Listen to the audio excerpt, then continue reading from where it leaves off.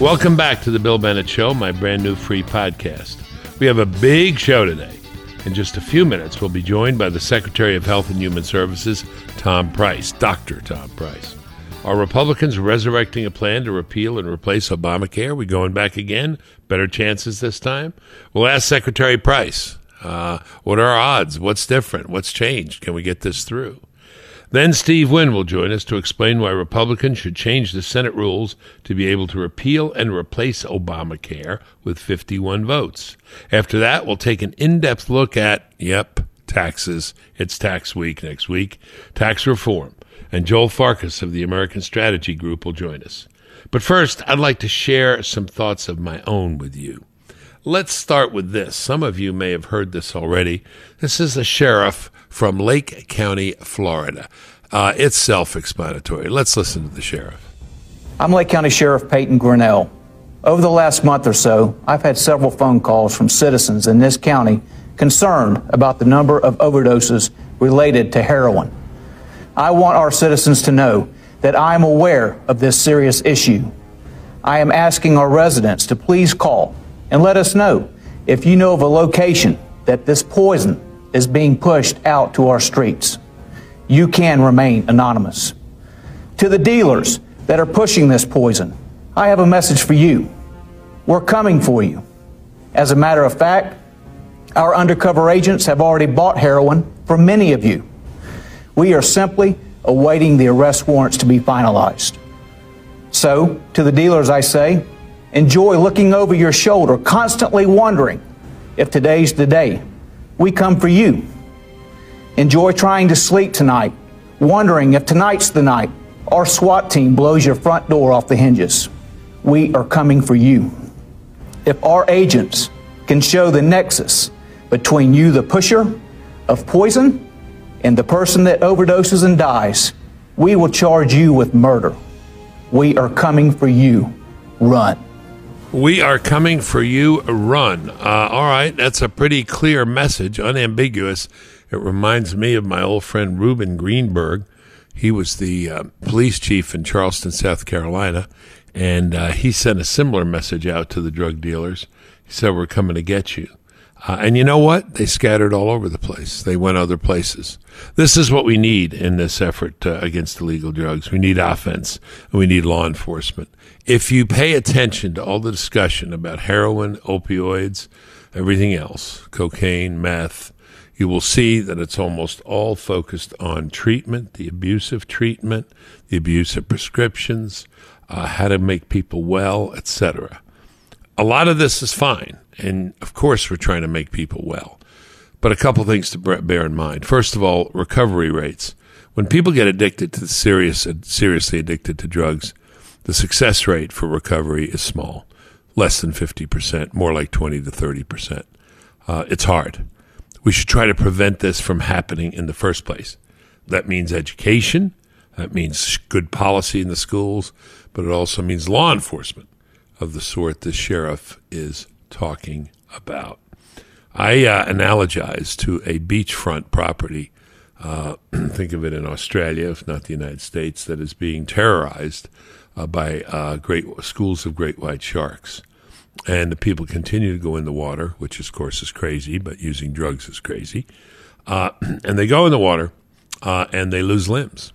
Let's just put it indelicately.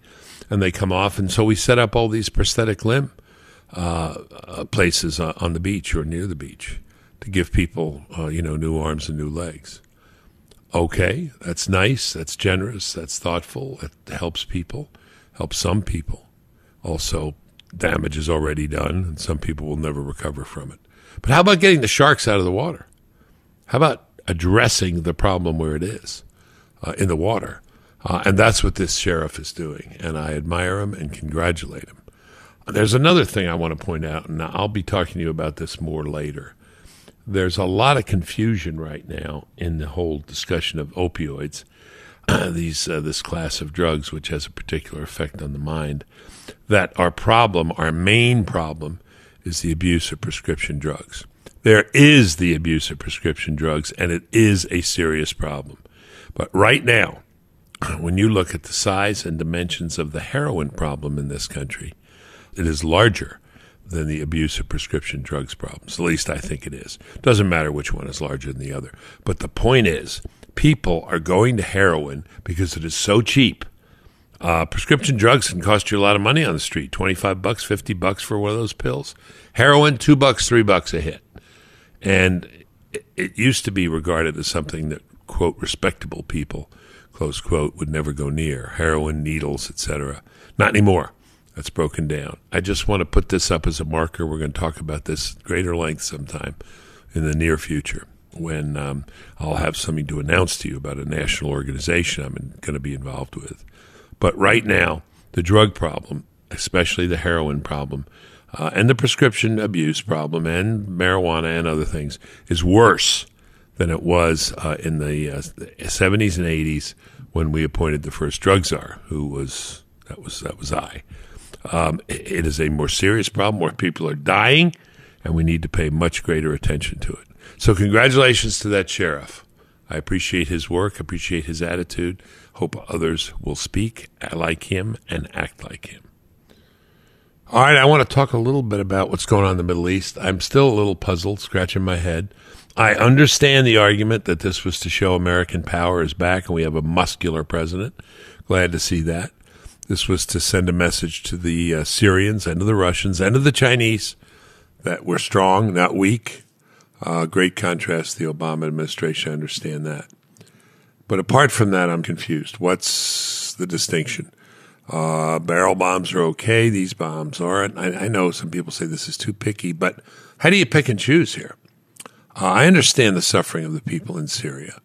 The horrible suffering of these children. My heart goes out just like the president's heart goes out. But there's horrible suffering in a lot of places, arguably as bad or worse. In Central Africa, there are children who are locked in huts and the huts are burned, and the children are burned alive. Look what happened to the Coptic Christians there in Egypt. How about the forcible removal of babies from wombs for violating the one-child policy in China?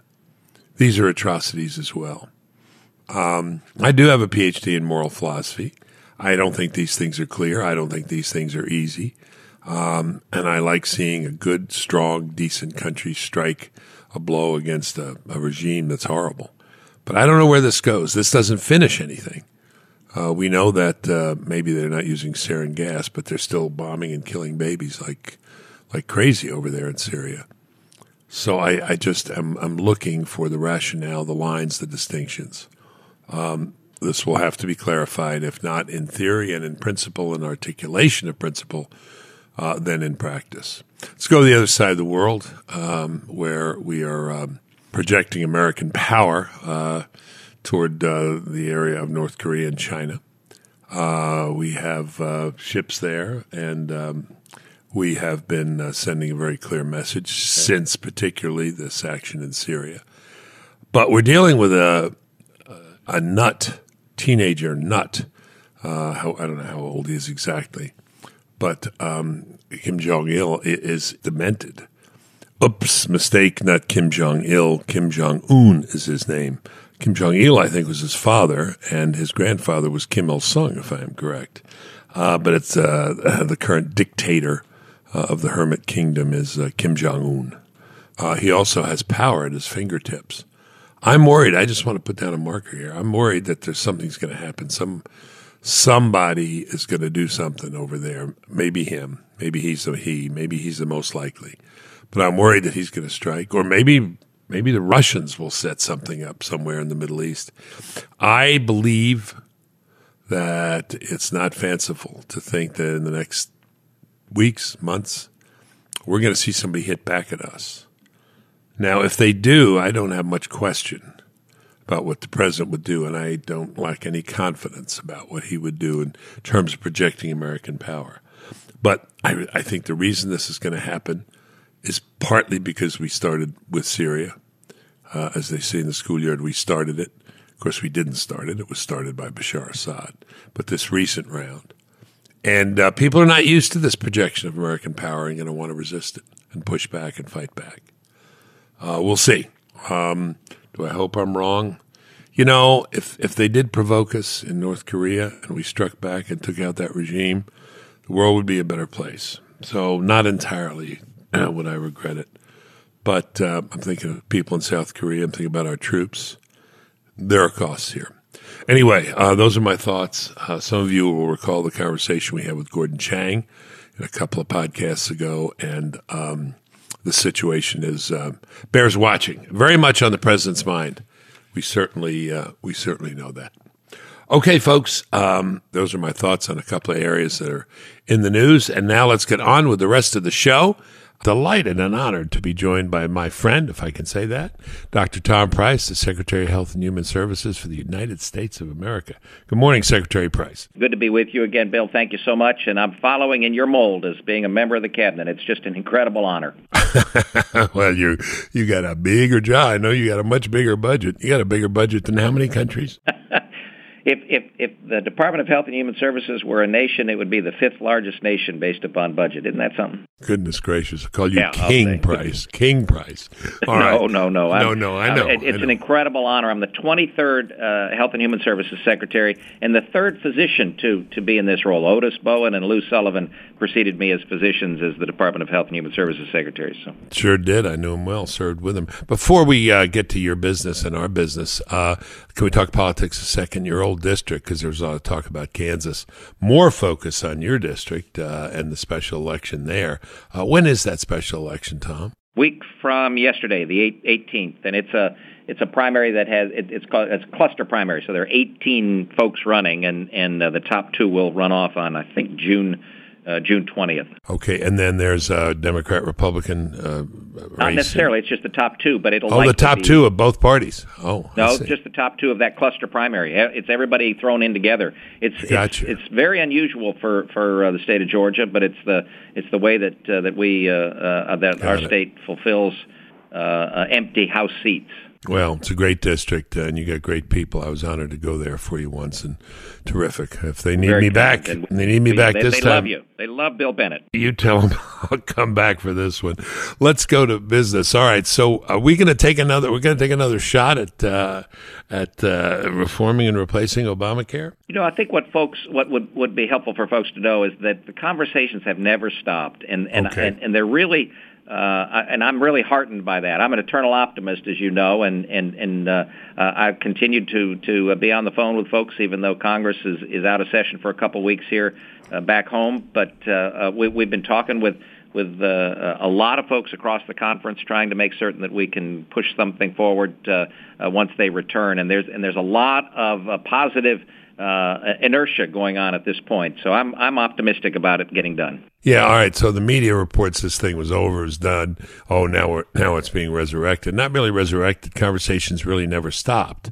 That's very important to know. And the important thing to appreciate for folks is I know that your listeners do, because they're an intelligent group, and that is that the reason this needs to be done is not because it needs to be done politically. The reason it needs to be done is because the exchange market, the individual and small group market that was destroyed and then created by Obamacare, is failing miserably. We've got a third of the counties out there that just have one insurance company offering policies, 5 states that just have one insurance company offering policies on the exchange. Premiums are up, deductibles are up. A lot of people have an insurance card, but they don't have care because they can't afford the deductible. So this is a system that may be working for the federal government, but it's not working for patients. And that's what the president is intent upon, making certain that we get a system that works for patients. I want to get to that point in a second, but let's just talk about this continuum. Are differences narrowing, the differences that we saw before? Are we getting closer to agreement, let's just say, in the context of the White House, the House of Representatives, the Republican side of the House of Representatives? Well, I think any time that folks are talking, and it's not just people talking with me or other representatives at the White House, it's people talking with each other, which is incredibly important, and that's why again I have that optimism. I wouldn't begin to characterize it in terms of how close we are, but I think again that we'll get there, because every single person up there appreciates that the current system is failing and doesn't work, which is why we need to move in a better direction. Okay, well, it seems to be important to the president. Maybe you could say a word about this to us who are untutored in economic things, to get this done before he puts his tax package forward. Now, this is obviously big time important on its big league, I guess I should say, important on its own. But why is it important to try to get this in place, these reforms and replacement in place before tax reform? Yeah, two specific reasons. One is that because of the way that the budget rules work in Congress, they're currently trying to get this bill moving forward through the 2017 budget resolution and reconciliation process, which allows for it to be passed by just in the Senate by just 51 votes as opposed to 60 votes. And the way that it works is that the 18 budget resolution will be used. The next budget resolution will be used for tax reform, but you can't get to the 18 until you exhaust the 17. And if you do try to work on the 18, then you lose the ability to do 17. The second reason, which is probably more important, is that with the tax reductions in the health care bill, which are hundreds of billions of dollars of tax reductions over a 10-year period of time, that actually lowers what's called the baseline so that you can get a lower tax rate for the American people in tax reform, because you've taken care of essentially nearly $1 trillion of tax on the baseline. So it's an economic budgetary item that's tough to characterize or tough to explain, but it means that you can get to a lower overall tax rate for the American people if health care is done first. Secretary Price, that's the clearest it's been explained to me, and I get it now. Let me ask you two questions sort of coming from the outside here. You talked about the problems that people are having, and we hear about this every day. What is wrong with the argument that just let this thing die of its own, because it is going to die of its own, and then people will be begging for reform and replacement, which will make the path easier? Well, from a as the president has said, from a political standpoint, that might be the best thing to do, because then people will be clamoring for a replacement that would be much more positive for the American people. The problem that he recognizes and that we recognize is clearly that if that were to occur, and if we don't get any help from the Hill, then that may indeed be what happens. But if that were to occur, then real people get hurt out there from a health standpoint, and you don't want to preside over that. At this point, that's just not acceptable. It's very interesting point, though, isn't it? I mean, the politics here may point in one direction, but morality of leadership, your sense of responsibility goes in another. It's reassuring. One other thing, it seems that there's some kind of shift in public opinion, more favorable. Was this because some people, the large number of people who got on Medicaid, who weren't on before, thought it might be taken away, so they're now supporting it? What accounts for this somewhat closer to 50-50 support and not support for Obamacare? Well, I think it's the attention that's been given to it and the misinformation that's out there. As you know, there are folks out there that are saying that people are going to lose their Medicare, lose their Medicaid, and the like. And the fact of the matter is that just isn't true.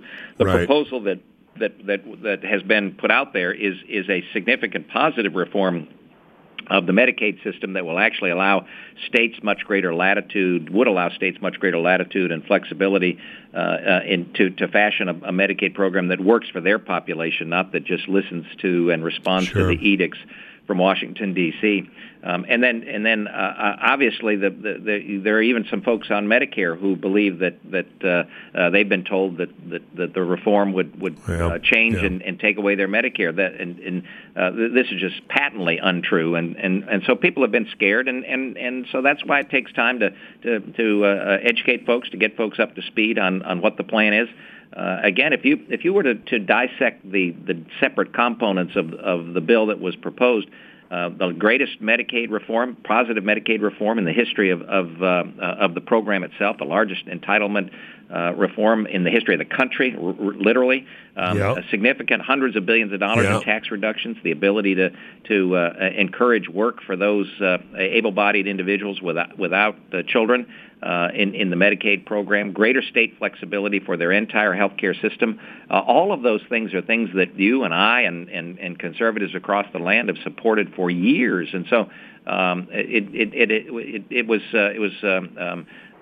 the conversation surrounding it just wasn't one that was resulted in the support that was needed in Congress, but I think we're getting there. Great. And let me just tell you, you've been very generous with your time, Secretary Price. That's the last question. Will we get there? Do you think we'll get there? Can you give me any kind of guess? When do you think we might get there? Well, as the old line in Congress goes, we'll get there when we have the votes, right. But I think we're close. I really do. I think that within a number of weeks, the Congress is out for these 2 weeks, bracketing Easter, and then once they return, I think we'll get back to it and be able to get it done. And again, I believe that it will get done because the folks representing the American people in Congress understand and appreciate that the current system is a failing system, and we see that with the insurers that have pulled out of Iowa, and more insurers are saying that they're not going to be able to offer plans in 2018. That's not occurring because of anything that the current Congress or the current president has done. That's occurring because of the policies and the programs that are in place from the previous administration, from Obamacare itself. So we believe that it's important to move in a much more positive direction where patients and families and doctors are in charge of this and not Washington, D.C. Dr. Price, great to talk with you again. We appreciate the time, and we certainly appreciate your leadership. We look forward to an agreement soon. Thank you, sir. Thank you very much. Thanks, Secretary Bennett. You take care. God bless you. You're listening to The Bill Bennett Show. Okay, folks, that was a great conversation with Secretary Price, and it leads us perfectly to our next guest, Steve Wynn. Steve, as you know, is the chairman and CEO of Wynn Resorts and the finance chair of the Republican National Committee. In this segment, Steve explains why he thinks it's time for Republicans to change the Senate rules so that they can repeal and replace Obamacare with only 51 votes. Republicans have been hesitant to do this, but they might be persuaded if they listen to Steve's reasoning. Take a listen. It's time that we stop using the Senate rules as a game of chess for personal power and rhetorical advantage. I believe that the Republican Party should change the Senate rules to 51 votes, and I think that they ought to correct health care in America in one complete, easy-to-understand bill that needs a majority to pass, not 60 votes. Okay. I'm a student of U.S. history, like a caboose on your train, and I know where the 60-vote majority came from, and it started in 1789 when North and South Carolina and Georgia walked out of the Constitutional Congress, which, by agreement, the 13 colonies said it had to be unanimous. So without the 3 southern states who were fighting over protection for slavery, there could be no United States. There'd be no Constitution. There would have been no Declaration of Independence. The same situation occurred during the Constitution, and Ben Franklin came up with the Great Compromise and allowed one house to be elected by popular vote and be stacked according to population, but the other house, the other 13 colonies, in their 13 states would each have an equal amount, 2 senators each, or 26 senators. That wasn't quite enough for the Southern guys. They wanted more protection because a majority of vote in the Senate would have been in 26 senators, 13 colonies, 13 states, would have been 14 only senators. They wanted it to be 16. So they agreed that there would be a supermajority needed before a bill could be considered in the United States Senate. Now, with 100 senators, that supermajority is 60 today. And there's 2 votes. I don't know if most people in the country know that when a bill comes from the House of Representatives, which is done by majority vote, a bill can't be considered by the senators unless it gets 60 votes. Then, after 60 of the votes have said it's okay to consider the law, then it only takes 51 votes to pass it. Ironically, and Fortunately, it only takes 51 votes to change the Senate rules. Yeah. It is not a law that there has to be 60 votes. It's only a rule. And I think that Mitch McConnell is going to have to face the music and cobble together 50 or 51 votes in the U.S. Senate, 50 if he includes the vice president, and take the Senate rules back to majority rule. The argument against it has been, John McCain, for example, says, well, if we do that, then when the Democrats are in charge, they'll do it to us. Well, maybe they will. But I know this. The Republican majority in the House of Representatives is not fragile. The people always like to have sort of a Republican House. And I believe that if this administration straight away deals with health care, taxation, and other things with strength and conviction, I believe that we will increase our majorities in the midterm. And I say that Mitch McConnell is going to have to cross the Rubicon, so to speak, and make up his mind to get 51 votes to change the Senate rules to majority rule, or we will have continuous gridlock. Maybe the Republicans will lose the Senate in the midterms, but they'll keep the House, and it'll be Obama all over again. Donald Trump will be high and dry trying to do with executive orders what he can't do with the law. And we know how that ends up. Yeah. It's a street going one way to oblivion. Enough is enough. And that's a message that I believe is appropriate at this time. The Republican Party, if it believes that it can make a better life for Americans, ought to have the guts to pass the law and let the American people see the results of it. Or, in the alternative, they go the route they're going, sort of passing, we'll do by reconciliation, we'll take one thing, then we'll take step two, and if step two is clever enough, the Democrats will have to give us the 60 votes. Baloney. Yeah, I don't believe right. the Democrats will give the Republicans anything, because I think that's the way politics in America is today. It's blood sport. That's really... nobody gives a damn about the right thing to do. They want to keep... The politician wakes up in the morning, the only thing he cares about is being elected again. I wonder if you've put this forward to... Everybody passes through your office around election time. I mean, an awful lot of people do. Have you put this forward to... would you choose to talk about it to Mitch McConnell, to Senate leaders, to Tom Cotton, to any of these guys, to Donald Trump? Understanding there's a moment for everything. Sure. And believe me, there are counterpoints to the argument that I just made. First of all, can you get 51 Republicans to do it? Or are they so afraid of having it done to them later that they won't? Or are they on principle, believing that the tradition of allowing the minority a chance to stop everything is constructive? I think we've learned, and those are high-minded people that believe that. I think that McCain, when he takes the position that he doesn't want to use what is ridiculously referred to as a nuclear option, what a negative way of describing something. There's nothing nuclear about going to majority rule. We run our lives on majority rule. Yeah. But anyway, these people, they're not just afraid that it'll be done to them. They think there's something sort of holy and a higher principle about giving the minority a chance. And so a supermajority is sort of fair-minded. Well, in spite of the latent validity of a statement like that, it belies the truth of modern politics, that the supermajority has been used to gridlock any constructive action in the United States of America. Yes. We've gone beyond that. Yeah. So I would engage in a debate with John McCain, who's a friend of mine, or Lindsey, or any of the other fellas, or I don't know how Cruz feels about it, or Rand Paul, or Mike Lee, these more conservative members of the Republican Party, and others who are more moderate that subscribe to this principle of allowing the minority to have.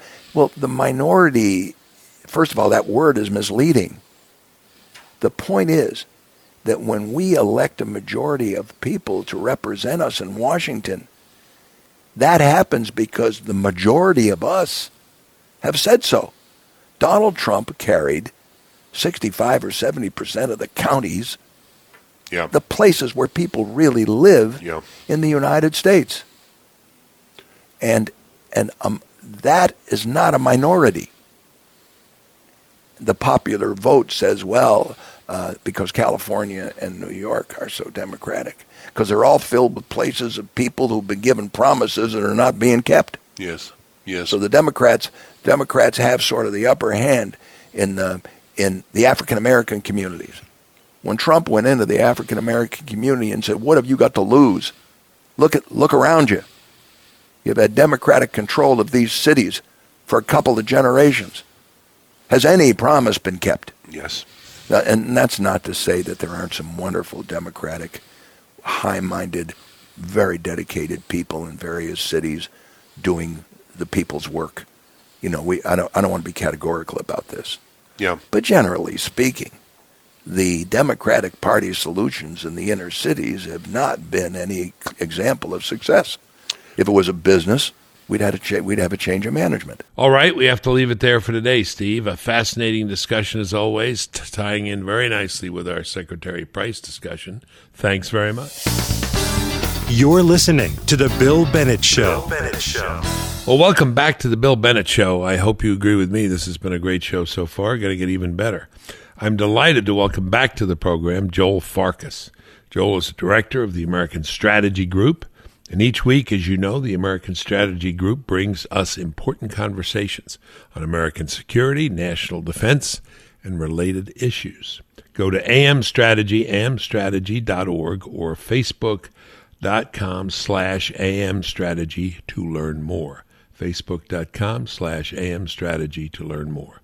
Now, we all know that an essential part of American security is the economy and economic growth. I remember the debates back between Romney and McCain, where McCain said, I was overseas too, but I was there as a soldier.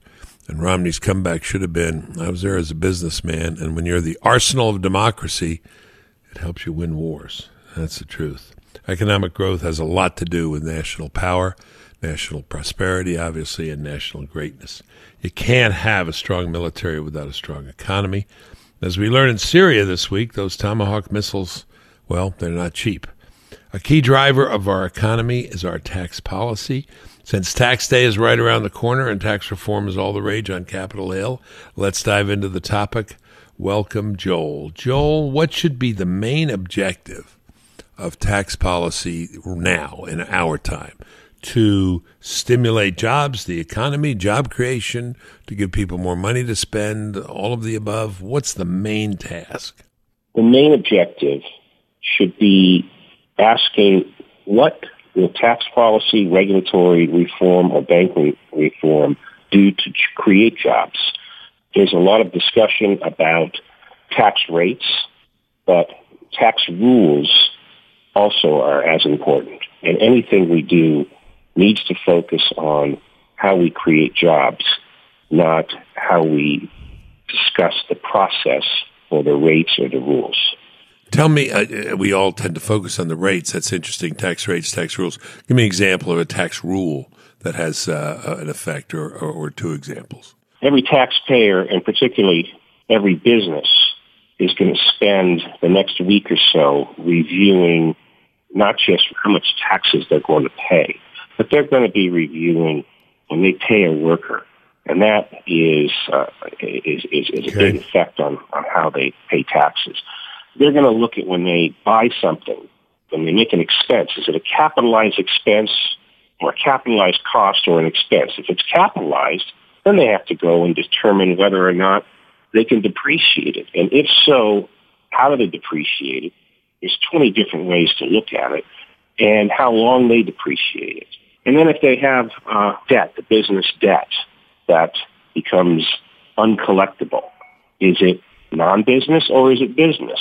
If it's business, it's treated one way. If it's non-business, it's treated another. Effectively, Congress and the IRS have created a set of rules that is trying to determine for each and every business, what do they make a profit? Well, a business really functions on what their cash flow is, not whether or not some external agency tells them what their profit is. Basically, it creates their balance sheet for them. And the IRS and the congressional rules effectively try to, for the businesses, they try to describe for them that even if they make an expense, it may not be deductible, which means the profits are overstated in many cases. And all the businesses try to do is make sure that they have their definition of profit is what their cash flow is. You just hit on something which I wanted to ask you, which I know you know a lot about. Why does the discussion always seem to focus on that question of revenue to government rather than job creation? One of the most often asked questions is, if you cut taxes, do you raise revenue? Most of the time you do. But that's not the real point, right? That is not the real point. I think the discussion focuses on revenue to government is because government would like to increase their revenue. Donald Trump ran on and succeeded by winning, talking about creating jobs. And we know what creates jobs. We know who creates jobs. Job creation is created by new startup business and very young businesses. Businesses younger than 5 years old create the vast majority, if not almost all, new jobs. Say that again. Businesses younger than 5 years old, in addition to startup businesses, not necessarily the size of a business, but the age of a business, creates virtually all new jobs. Wow. That doesn't mean they have all jobs in America, but they are the ones who are innovating and establishing and creating and growing fast. I see. Fascinating. I had no idea. And they are only a small percentage of the startups. I mean, they're the ones who make it, right? And most don't make it. It's very interesting. There's a lot of them who don't make it. Probably more than 40% don't make it. But the ones who do make it are the ones who create our new jobs. And they're not necessarily, again, just to repeat, I'm just pausing over these points because they're so interesting. They're not necessarily big numbers of people, big numbers of jobs. It's the age rather than the number. Correct. The total employment in the country, certainly the large businesses employ the most people. That's clear. Sure. Probably 40 to 50% of the people are employed by the large businesses. But the issue isn't just how many people are employed. We need to create new employment. New employment, new businesses, new taxpayers pay more taxes. That creates more revenue. Okay. Got it. We hear a lot, we're talking about businesses. Let me just insert this question. As you can tell, I'm not well versed in this topic. I pay my taxes. I'm looking at my bill now. I'm not happy about it. And these are individual taxes. What's more important, Joel Farkas, for the economy? To lower the corporate rates, the business rates for business, or the individual rates? Or the capital gains rate? All three, I guess. My view, the most important thing for the economy is neither the rates for all of those categories, but the ability to create the business, the ability to create the job. So the rules again, the rules rather than the rates? The rules. Okay. If you are a large, existing, successful business, you've established what the rules are. You can hire a team of attorneys and accountants to follow those rules. It's good job creation for attorneys and accountants. If you're a new business or a small business growing very fast, the last thing you have money for is to focus on those items. Regulatory policy has no economic impact to a new or growing business. There's no value of any sort to have regulatory compliance. So and furthermore, the banking industry and the lack of community banks is the biggest impediment to the businesses I'm describing. The banking rules effectively will only allow lending to significant established businesses. If you're a new or growing business, there's not one institutional bank that would be allowed or interested in lending to you. There's no capital available for those kinds of endeavors. So my opinion is the rules. I'm just wondering, because we're having this discussion, the president's beginning it, about tax change, tax reform, and almost when you read stuff in the media, it's almost all about rates. And you're saying the rules are in many ways more important. To your mind, does what the president have in mind or Paul Ryan have in mind comprise the rules as well as the rates? I believe what Paul Ryan and the president are discussing are important. I don't think they should not work on those rates. I don't think they should not work on that focus. I think, though, what happens is the discussion over rates will take, in economic terms, almost geologic time to arrive at a conclusion. I believe that the president and Congress, the Senate and the House, could quickly, easily pass laws that could allow banking changes for community banks. They could have changes to rules much, much faster so that we can establish these new directions for the businesses I'm describing. We know how to measure whether these rules that would change succeed. We've had a decline of new business startups, new business innovation over the last decade. A decline, not an increase. We will be able to measure when we pass these new rules whether or not that has succeeded almost instantaneously. So you would believe, I don't want the administration to miss this crucial point. You would believe that any kind of major tax reform from the president, from Ryan, from the committee, et cetera, will include changing the rules. It would have to, or otherwise it won't be significant. The reason is, once again, this is the media. The only thing the media talks about is the numbers, the rates, The rate is an easy thing to look at.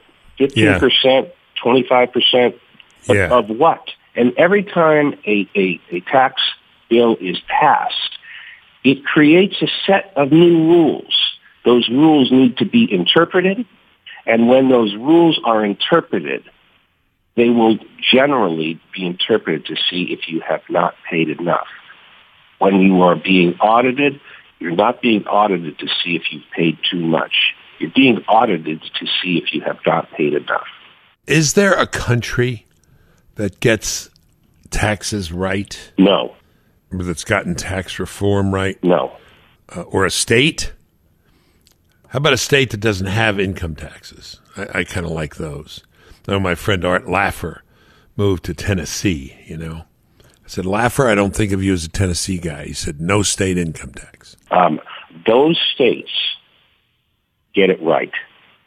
I would like to see the president and Congress pass a set of reforms for community banking and taxes for businesses younger than 5 years, similar to the no-tax states, which would effectively say, leave those companies alone for 5 years.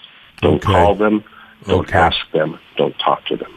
This is fascinating. We have time for two more questions. Your distinctions are new to me. I mean, the importance here, rules versus rates and some other things. But what else is, as you watch the discussion, and you're obviously expert on this, is missing from the discussion? What else are people not grasping that's big, that's important, a distinction or a fact or something else along the lines we have just been talking? The discussion tends to look at, as you started out with, how much revenue a person or a business pays and how that affects the government. What's missing is how we create more taxpayers. The issue always seems to pit existing endeavors, existing business, and what they will benefit from and what the government will benefit from. We are missing that we are trying to create something that does not yet exist, which is a new job and a new business.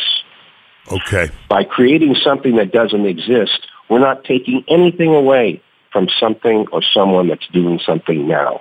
We're adding to our economy. All right. I want to see if I was a good student here. would I be right that a great example of a good new business would be something like Uber? Because it didn't exist before, it's new, and it's actually pretty big. You are an excellent student because Uber is a new business, and it started out very small and grew extremely fast and became very large. So the argument between big business, small business, which means big taxpayers, small taxpayers, is the wrong argument. It's the wrong discussion. It's the wrong focus. Okay. Uber is the perfect example. But given the what you said earlier, not replacing others, if cab drivers are listening in New York, they wouldn't agree, right? They would not agree, but that's the next important point. Technology, innovation, does destroy other jobs. Efficiency destroys other jobs. But that's been going on for 5,000 years. Yeah.